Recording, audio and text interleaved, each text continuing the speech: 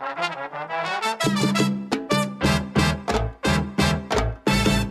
let me tell you what you're listening to. Welcome to Father Simon Says on Relevant Radio with Father Richard Simon. I'm here to answer your questions. Have a question?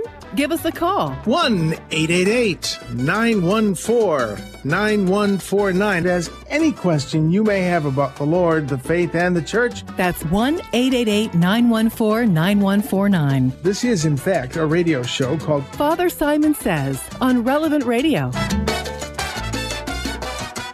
Oh, this is for me a very bittersweet feast. We really celebrated it when I was a kid.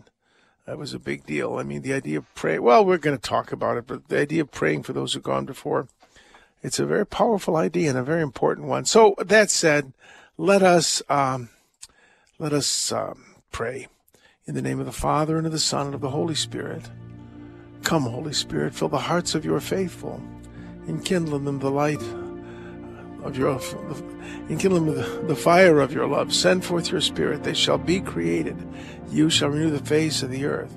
Lord, you taught the hearts of the faithful by the light of the Holy Spirit. Grant us, by that same Spirit, to have right judgment in all things, and evermore to rejoice in his comfort through Christ our Lord. Hail Mary, full of grace, the Lord is with thee. Blessed art thou amongst women, and blessed is the fruit of thy womb, Jesus. Holy Mary, Mother of God, pray for us sinners now and at the hour of our death. Amen. Saint Michael, the Archangel, defend us in battle. Be our protection against the wickedness and snares of the devil. May God rebuke him, we humbly pray. And do thou, O Prince of the heavenly host, by the power of God, cast into hell Satan and all the evil spirits who prowl about the world, seeking the ruin of souls. Amen. May the souls of the faithfully departed, through the mercy of God, rest in peace. Eternal light give to them, O Lord. In the name of the Father, the Son, and the Holy Spirit. All right, let's open the big book on the coffee table, and let's just go straight to the first reading. And at some point, we're going to look at, we're going to look at Psalm 23 too, because it's important. But let's start with the first reading, Wisdom, the 3rd chapter, the 1st to the 9th verse. Well, you'd think I'd just jump into that, but no.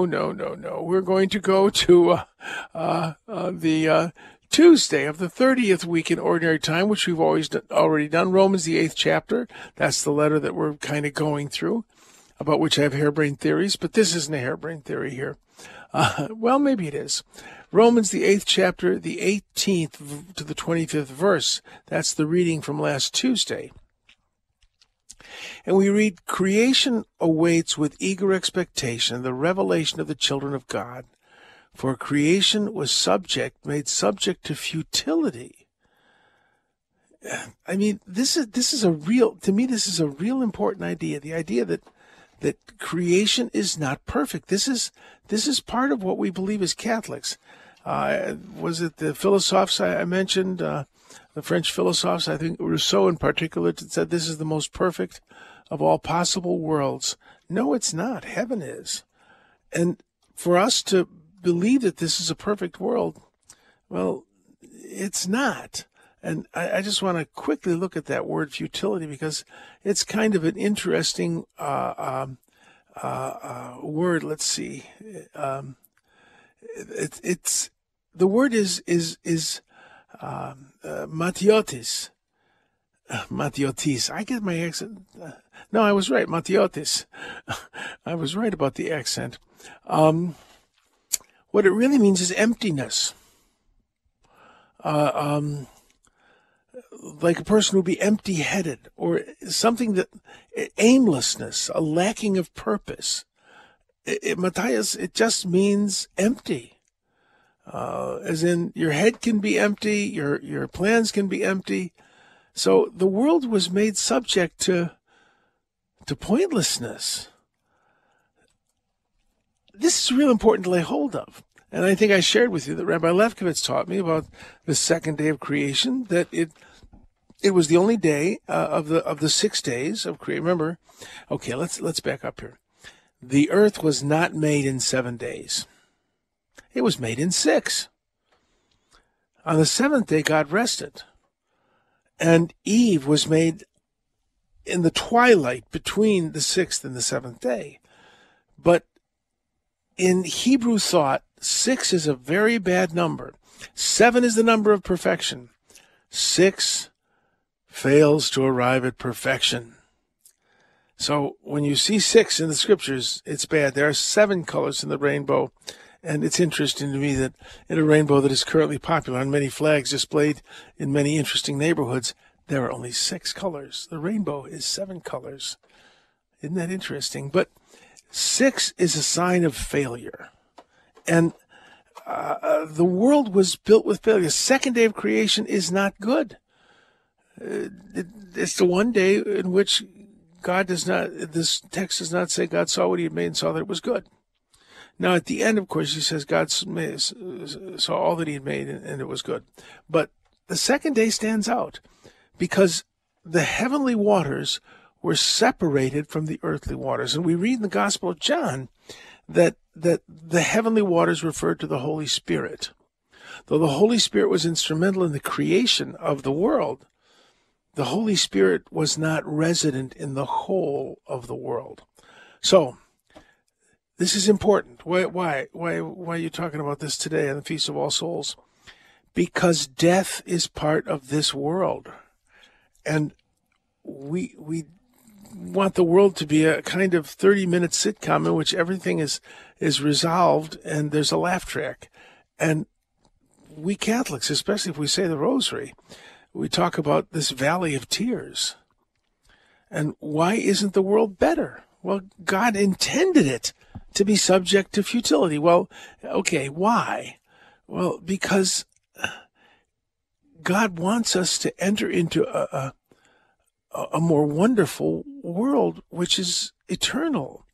But we can only do that by being in a relationship with God, by trust. We need to trust God, and so enter into the paternal relationship that we have with God, that we're to be brought into a family with a Father we can trust. You know, we read in the letter to the Hebrews that without faith it is impossible to please God. Well, remember the translation that I always insist on for faith? It means trust. The verb and the noun both mean trust. And that makes more sense. Without trust, it is impossible to please God. Many of you are parents. And when your children are tiny, they trust you completely. You know, Daddy comes home exhausted and Junior says, pick me up, pick me up, pick me up. And Daddy picks him up and throws him over his head. The kid's laughing. Daddy throws him over his head. The kid's laughing. Finally, Daddy gets tired and puts the kid down, and the kid says, more, more. If there was a giant who was maybe 4 times my height, who picked me up and threw me over his head, I would be thinking of 2 people, a good lawyer and a good chiropractor. It would be terrifying.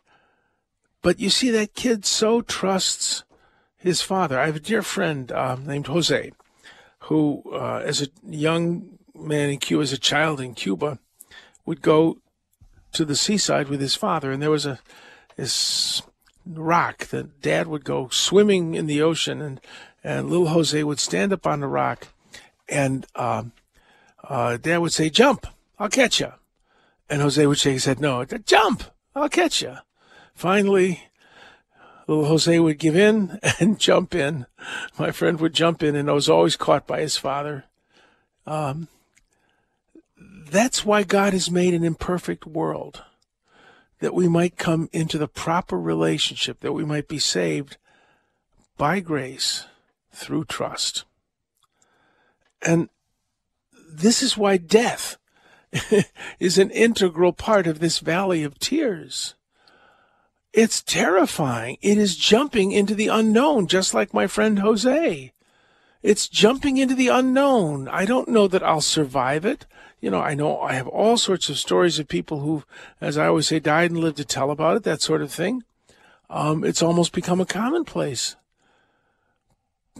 I remember the joke about the guy who's at a big revival meeting, and the preacher says, "Who here wants to go to heaven?" Everybody raises their hand except for one guy. And after the assembly is dismissed, the preacher goes on and says to this one guy, "You don't want to go to heaven?" He says, "Oh, yeah, I want to go to heaven." "Well, why didn't you raise your hand?" "Well, because I thought you meant right now." Yeah, thank you, Bart. Thank you, Bart. That is a cute story. But, we all talk about heaven when we die, but we have to mention that it takes dying to get there. And that's just like my friend Jose jumping off the rock into his father's arms. And it's going to take some real coaxing for that jump. So let's look at this text. The souls of the just are in the hand of God. Well, of course, I'm not going to look straight at it. I'm going to go to the chapter before it. We read in the chapter before it. Where'd I go? Hold on. I've lost my way in the big book on the coffee table. Okay. Do you ever have deja vu, Mrs. Lancaster? I don't think we have it. I'll check in the kitchen. That's the line from this. All right. This is, of course, the reading from Wisdom. I want to go to Wisdom, the second chapter, which means I have to click that button, and then I have to click that button. There I am. It talks about the Lord being, righteous, and talks about the chosen one of God. Let us condemn him to a shameful death, for according to his own words, God will take care of him. This was considered a prophecy of Christ. So they did not know the hidden counsels of God. This is the second chapter of the book of Wisdom, and the 22nd verse. Neither did they count a recompense for holiness, nor discern the innocent soul's reward. Now here we go, 24. God formed us to be imperishable. In the image of his own nature he made us. But by the envy of the devil, death entered the world, and they who are allied with him experience it. Then we move on to our reading. The souls of the righteous are in the hand of God. It continues. Remember, there were no chapters or verses in the original text. It goes into the souls of the righteous.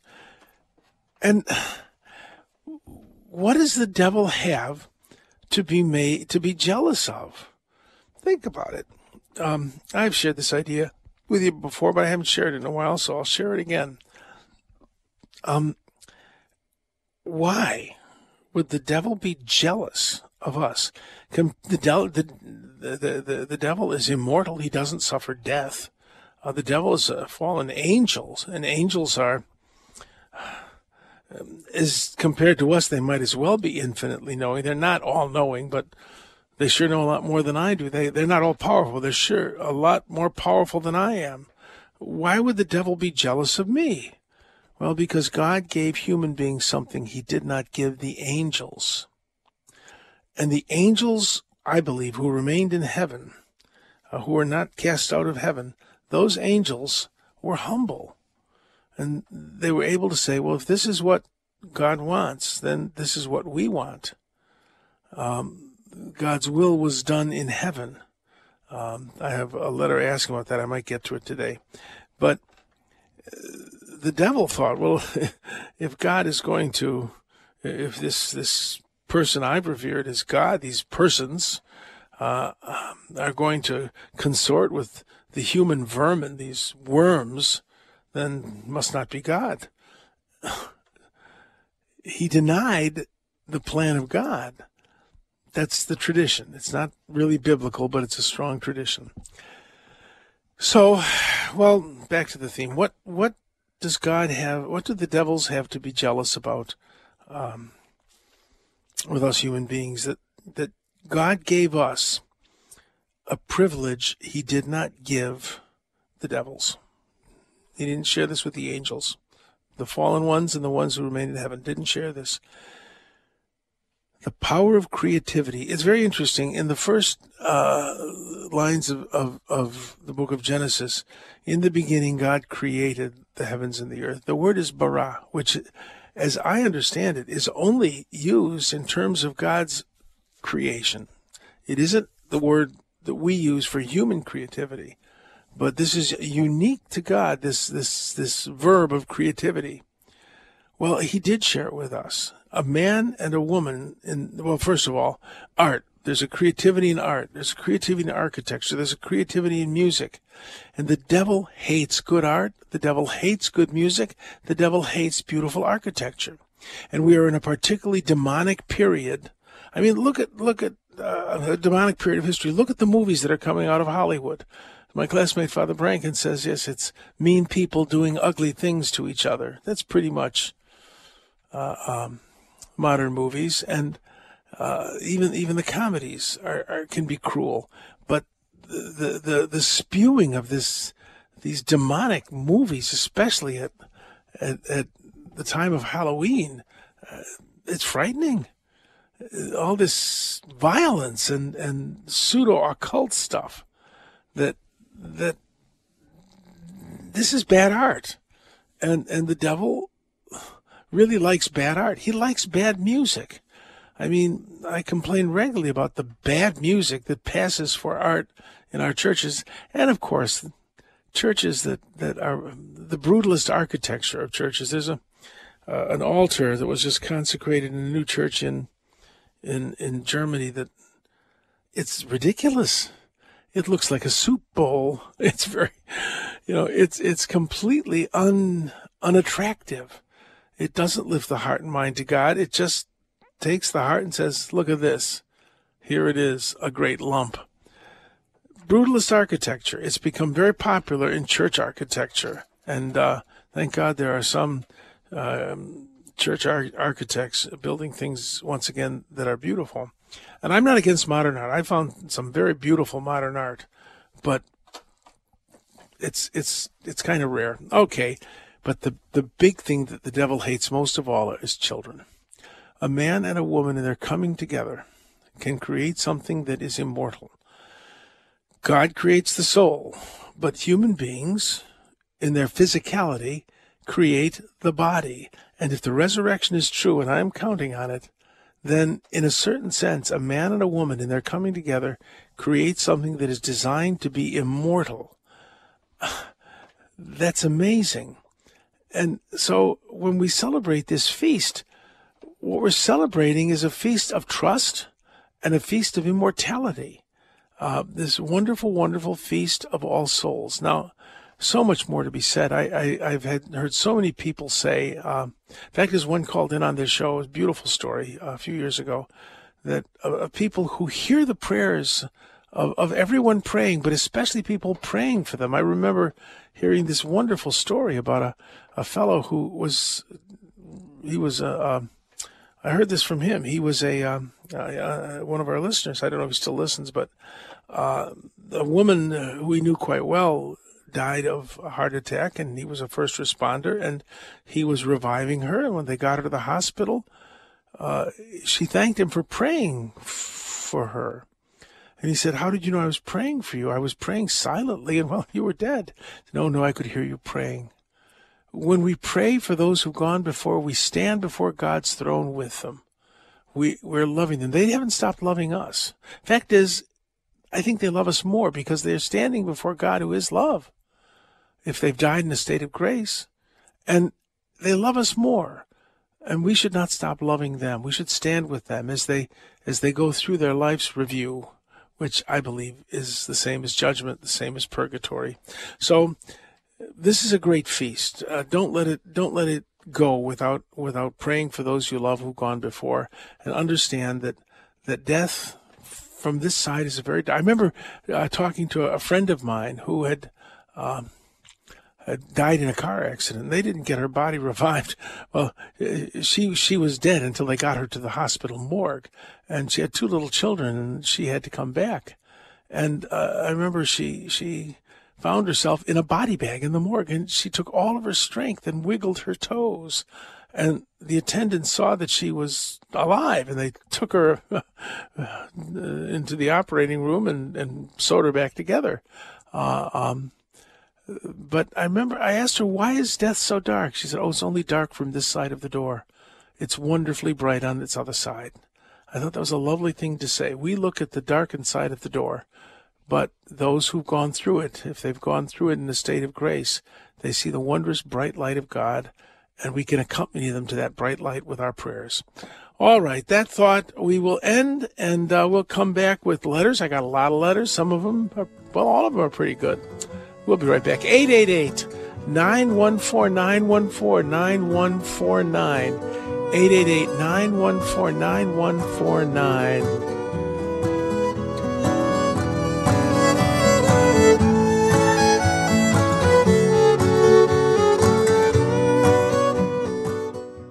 Looking for a new job? How about one that offers you opportunities for spiritual, social, and charitable growth? Our sponsor, the Catholic Order of Foresters, is hiring new agents today. Visit relevantradio.com/forester, an Illinois life insurance society not available in all states. Well, everybody wants to go to heaven, but nobody wants to die. Well, Lord, I want to go to heaven, but I don't want to die. So long for the day when I'll have new birth. It's a great song. Everybody wants to go to heaven. Nobody wants to die. Even the Lord Jesus didn't want to die. He was fully like us, except for sin. All right. Let us now go to, what is that thing? Oh, yeah, letters. Okay. Letters. Where did I put my... there they are. All right. I got a letter from someone talking about how I had lost credibility with thousands. I didn't know I had credibility with thousands. I don't think I do. That's why I always say take it with a grain of salt. But my quoting what I believe Dr. Hahn's theory about the Nephilim, this idea of the sons of God having relationships with the sons of man. He points out in the book of Job that the angels, God is meeting with the sons of God and the devils among them, and that seems to refer to the angels. It doesn't say it refers to the angels. Who knows what it refers to? But the sons of God can refer to lots of things, I suspect. But the thing that really makes me think that Dr. Hahn, if I'm quoting his theory correctly, is right, is when he says the word Nephilim simply in Hebrew means the fallen. That's what it means, the fallen. And we believe in the fall from grace. So, I may be wrong about it, but I have a hard time thinking that spiritual beings can have physical intimacy. It's just a little kind of weird. So that's why I go that direction. But who knows? We'll ask when we get there. God willing, we get there. All right, let's see. That's one letter. This is a letter from Betsy. Very interesting. A caller asked if daily mass was offered in the Orthodox Church. Most Orthodox priests are married. It would be challenging to offer liturgy every day because of the requirement to abstain from intimacy the night before. And that really is true. That's one of the reasons we have daily mass in the West, because the diocesan clergy kind of went east when the empire fell and they became less common. And we took our clergy largely from the monasteries, where their celibacy was a kind of fasting, their vow of chastity. That we don't disapprove of marital intimacy. It's sacramental. But you don't fast from something good or from something bad. You fast from something good. In other words, what are you giving up for Lent? I'm giving up beating my wife. That doesn't work. Or your husband, as the case may apply. You don't fast from something bad. You repent from something bad. But you can fast from something good. And the intimacy between husband and wife is sacramental. It's holy. But monks fasted from it. And since we got our clergy from the monasteries in the West, increasingly in the Middle Ages, and after the fall of the empire, daily mass was possible. So that's an interesting sidebar there. Well, so let me read that again. Since most Orthodox priests are married, it would be challenging to offer liturgy every day because of the requirement to abstain from marital relations the night before. Some Orthodox churches offer services only on the weekend, typically Vespers on Saturday night and Divine Liturgy Sunday morning. Others have a much richer offering. For example, the church offers 2 or 3 midweek services, typically Matins, Vespers, and occasionally the liturgy. That would be on feast days. So, Betsy, thank you for that information. And I guess I wasn't totally mistaken. All right, let's see here. This is from Brett. Can heaven ever be bad or get boring? How can heaven not get boring if it goes on forever? Being somewhere for trillions of years, I don't think we're there for trillions of years. We're there eternally. In other words, we are in a different dimension of reality. And eternity means timeless. And I think I've shared with you, I didn't understand God's thing about adoration. Worship me, worship me. What, he's got ego issues? No. I didn't understand it until I remember a young woman handing, she was about 14 at the time. She had a crush on this guy who was a volunteer, college-age volunteer. He had no crush on her, but she had a crush on him. And she handed him a lit firecracker like it was a rose. And the look on his face, of course, he threw it, and the look on her face, that was worship. Excuse me, I gotta find the cough button here. Yeah, I don't want you to catch anything. I'm much better, thank you. But that was worship. And why does God want us to worship him? Because to worship is to fall in love with someone. And you see, God has fallen in love with us. To me, that's what worship means, that this relationship of absolute love, which is more powerful and more wonderful than any human romance, that doesn't sound boring to me. To be eternally in love, that doesn't sound boring at all. Also, if there's no sadness in heaven, how is it possibly happy knowing family is spending eternity in hell? Do the saints and angels not feel sad when we choose against God and on earth now? Well, nothing that is good perishes. And the good that we experience with those whom we love in this world does not perish.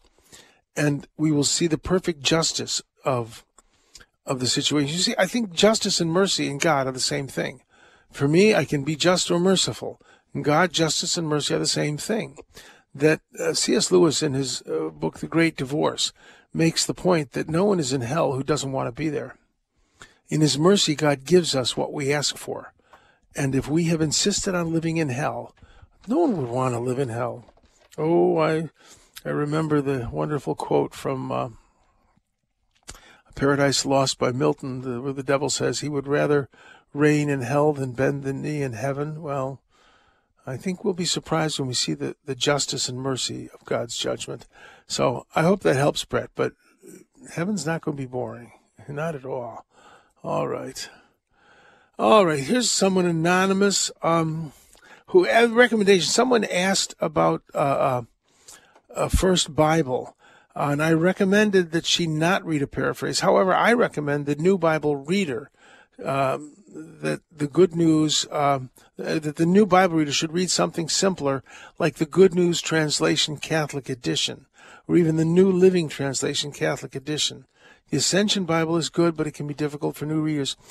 The reason I say that is because it's not the Bible. A paraphrase is not the Bible. And I think that, we need to understand that the Bible is to be read slowly and distinctly and devoutly. that the words of Scripture are inspired by the Holy Spirit. And I get a little leery about paraphrases. That they may be very interesting, but they're not Bible. So, maybe give the new believer or the person who's asking about Christianity kind of a copy of both. That might be the way to go. All right, this is from Jim. And when the earth shook on Good Friday and the dead were raised and moved through the city, is there any tradition concerning the event? For example, was this limited to the area around Jerusalem, throughout Judea or Israel, who were included in the raising, or the Old Testament saints? I know of no other tradition other than the mention of Scripture. Let me pull this up. But I know of no other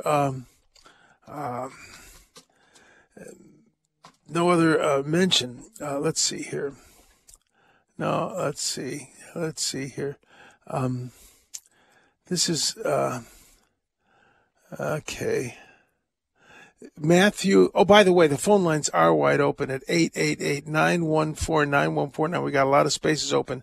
888-914-9149.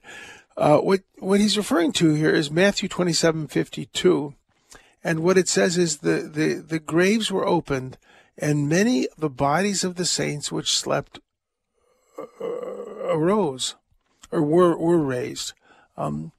It doesn't comment on it. There's no record anywhere else in the other Gospels, the contemporary documents, and Matthew's account doesn't explain anything. Remember, the Gospel of Matthew is a.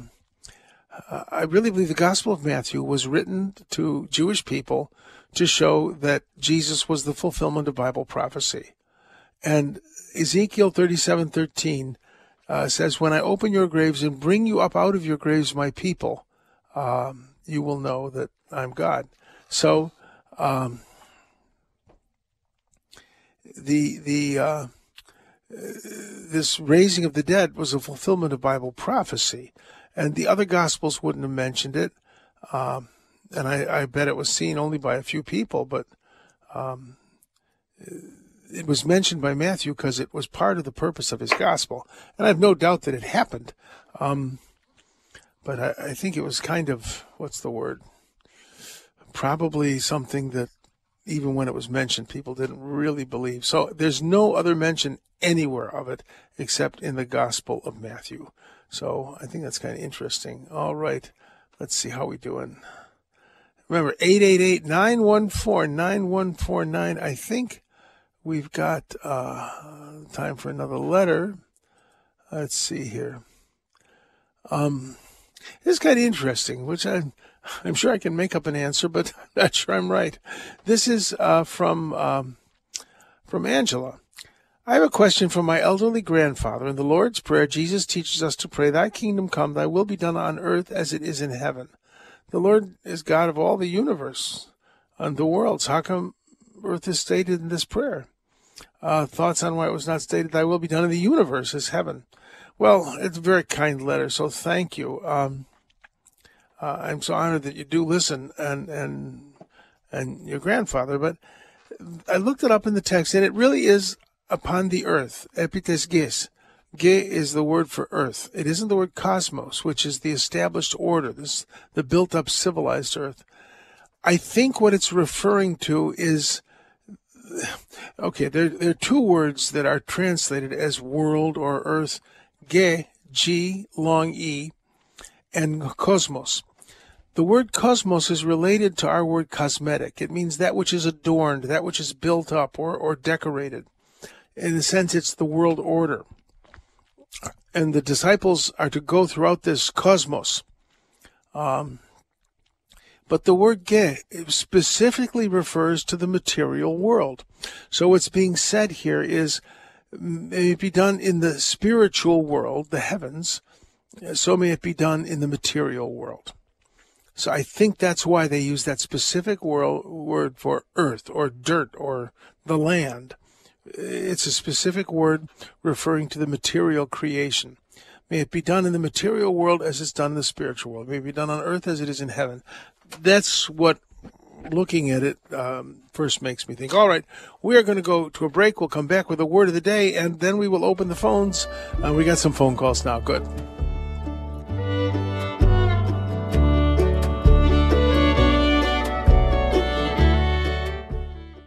Today, we'd like to thank Deborah, who's listening in California, for donating her 1986 Volkswagen Jetta. You can join thousands of other listeners in donating old vehicles, trucks, boats, and RVs by visiting relevantradio.com/car. That's relevantradio.com/car.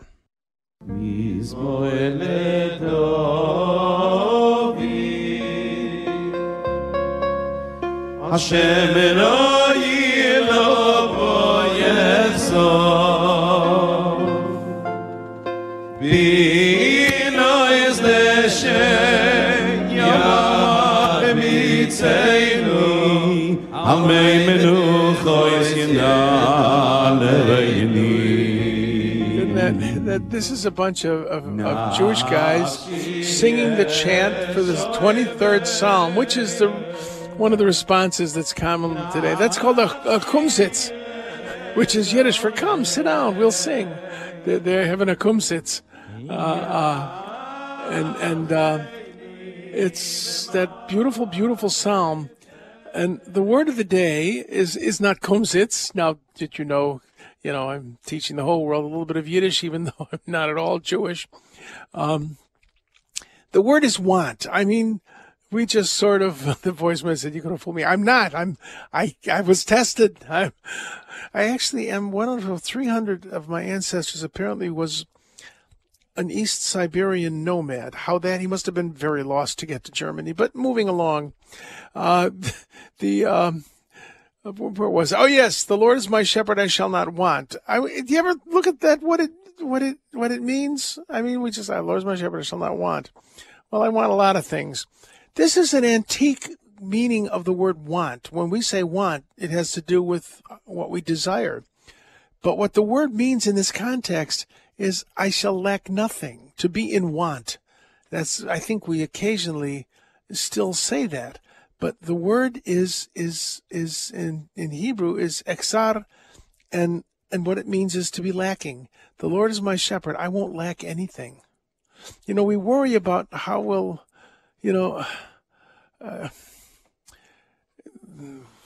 Corrie ten Boom, who wrote the book The Hiding Place, a classic.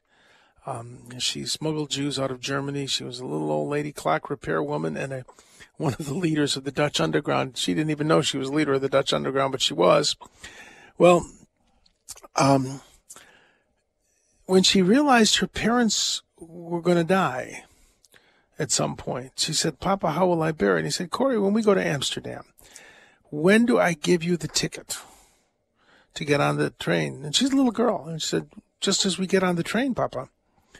And he said, "That's the way God does it. When you're going to get on the train, God will give you the ticket." You see, we so worry ahead of time about how we're going to react. But if we know the Lord, we realize that he gives us the ticket just when we're about to get on the train. We will lack nothing if we trust his grace. That's the trick, though, to say, "Lord, I'm trusting your grace." All right, let's go to phone calls. Telegram for you, sir. I was expecting phone calls. Yvonne from Lompoc, California. What can I do for you, Yvonne? Good morning, Father. I have a quick Good morning. question.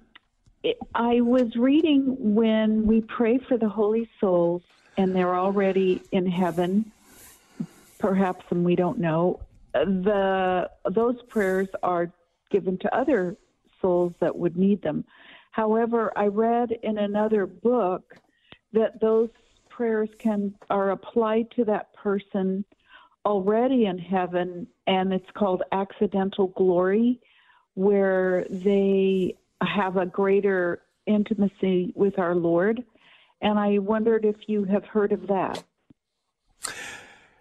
Well, not accidental glory.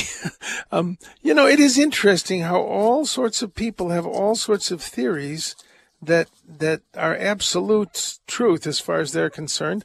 And so I will now share my theory, which I regard as absolute truth. So take it with a grain of salt. To pray for those, there's the salt shaker, nice and loud.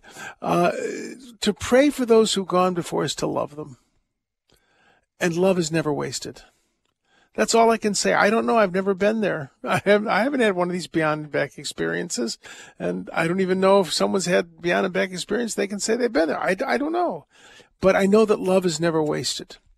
And that one theory I heard was, well, that person gets to share the grace with whoever they want. The big problem here is the word before, because For God there is no time, as I say constantly. Every place is here, every moment is now. For those of us who are in purgatory, we're transitioning, I think, from time to timelessness. So where there's change, in a sense, there's time. But it's a different time schedule. I remember hearing a story of a woman, she called in, who had a vision of her son who died an untimely death.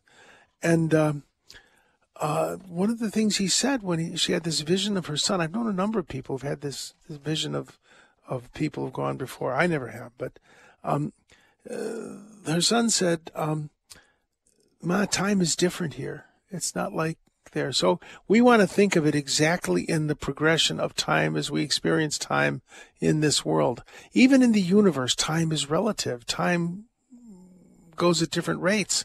So I just console myself with saying, I sure hope my mom and dad are already in heaven, but I'm praying for them. And I know that to pray for them is to love them, and that's good enough. Does that help a little, Yvonne?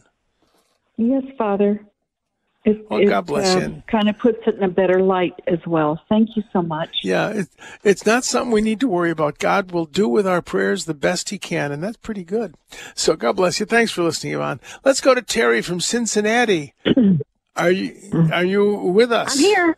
Yes, I am here. Yes, Father. My 11-year-old granddaughter likes Harry Potter, and I'm not comfortable with that, but her parents let her. So anyway, I was wondering what you have to say on that.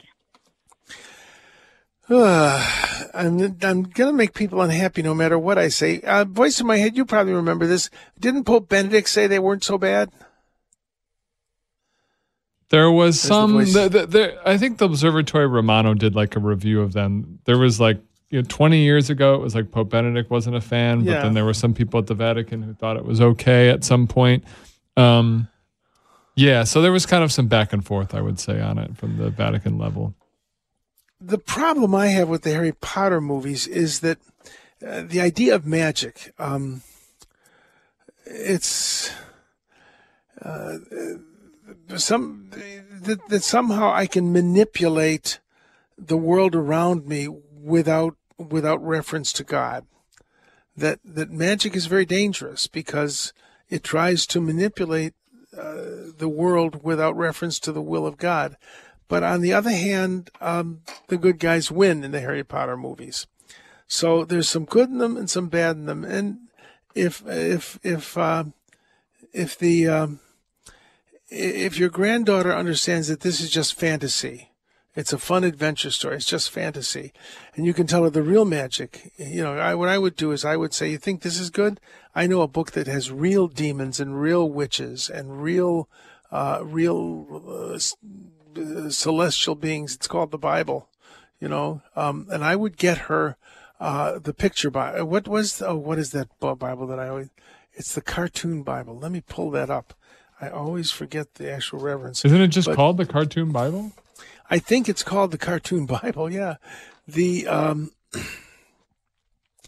okay.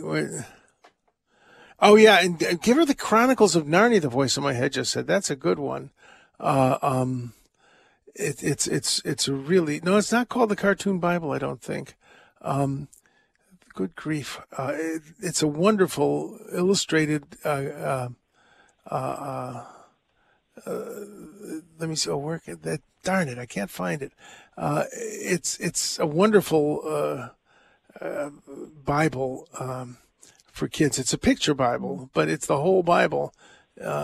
So that's if anyone knows that, call it in. Okay. Good grief. Okay, here it is. I found it. The Picture Bible. It's the Picture Bible, and it is, let's see. Let me pull it up. Get her the Picture Bible. Kids love it that age. And it's by Iva Hoth, Hoth. It's really good.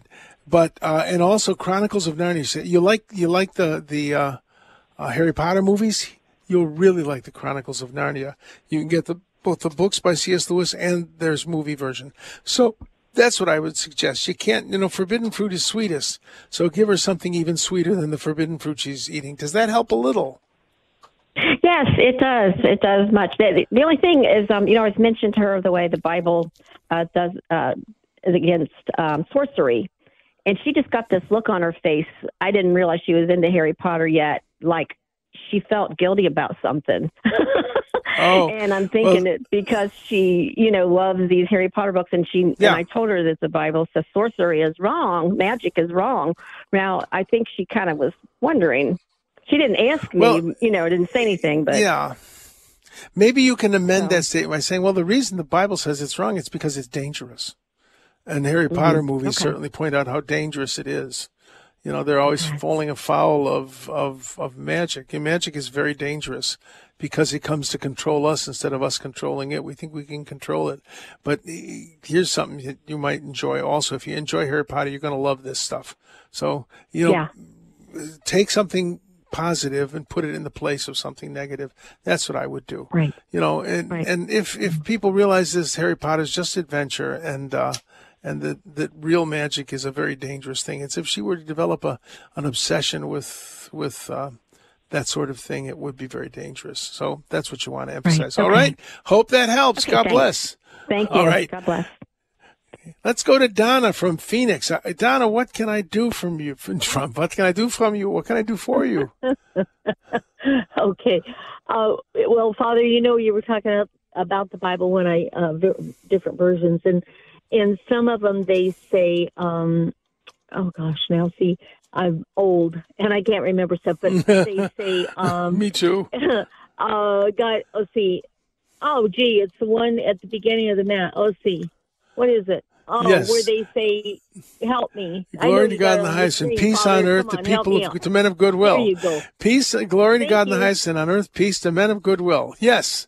What's the question about it? Well, there's another version that says peace on earth, goodwill to men. Well, this is a quote from Luke. It's a quote. It's a loose quote from Luke, the 2nd chapter, the 14th verse. And it does say, glory to God in the highest places, and upon earth, peace among men of, it can be, it's evdochias, right? Which it can mean of goodwill. It really means of good pleasure, of the feeling of it. Some people translate it who please God, but it really means evdochia. F that EU means good, and dochia means what dochia? It's kind of hard. It means to seem or to appear to men who will. I would translate it who will the good. So men of goodwill. Okay. Well, that basically is the same as two men of goodwill, right? It would be that more than goodwill essentially. Men. It's because that didn't make sense to me at all. Yes, it didn't make sense because if you're doing bad, you're not going to have peace. Yes. It literally says, "Glory to God in the highest, and on earth peace to men, evdochias," which means men of good intention. That's how I would translate it. So there you go, Luke 2:14. I hope that helps a little. Okay, well, yeah, it does, because the other one just is totally off base. It's the okay. Well, there you go. In the Gloria, said peace on the men of goodwill. Yeah, it's what we say in the Gloria. All right. Well, thanks for calling in, Donna. I'm going to have to really think about this. All right. Let's go to Judy from Norwalk, California. What can I do for you? Hi, Father. I do have two questions. I have a dear Protestant friend whom we often, we talk about prayer and stuff. We're talking about praying for the children. I mentioned to her about St. Monica, St. Augustine of Hippo, and she goes to Calvary Chapel. So my questions are, do they go by or reference to the fathers? I said, do you know who that is? She's like, no. And her mother was a devout Catholic. And I'm like, she's like, no, I don't know who that is. She's Calvary Chapel. So do they ever reference to the fathers of the church or anything? You know, the only Protestants I've known who reference the fathers of the church would be high church Protestants, Lutheran, Presbyterian, Episcopalian. Calvary Temple sounds Pentecostal, and they're very much sola scriptura, Bible alone. Why would you need that? In fact, it's kind of dangerous for Protestant, fundamentalist Protestants to look at the fathers of the church, because if they look deep enough, they're going to find the Catholic Church. So, more formal churches, yeah, they would look at the fathers of the church, but fundamentalists, Baptist, Pentecostal, like Assembly of God, which Calvary Temple is probably an Assembly of God church, they really don't. So they're very intrigued. Well, we have a lot of early Christian writings from the very first century, from when the apostles were still alive, like the Didache, the teaching of the 12 apostles. They're utterly intrigued by it. So I would get a copy of some early church fathers, or Mike Aquilina's books on the early church fathers. They'd be interested in them. So I hope that helps a little. Thanks for calling, Judy. Shirley, if you can give me a question real quickly, we just got a few seconds. Yes. Hi, Father. It's so nice to hear your voice, and I love all those chants you put on there. But my question is it a good idea to read Revelation? Oh, certainly. It's Bible, and it's good to read it. But understand, it's a vision, and it's very hard to understand. It's good to read it, but to say, well, this is what this means, this is what that means, who knows? We'll only know when the prophecy is fulfilled. And speaking of fulfilled prophecy, I'm prophesying that Drew is coming up in a moment or two, and I bet I'm right about that.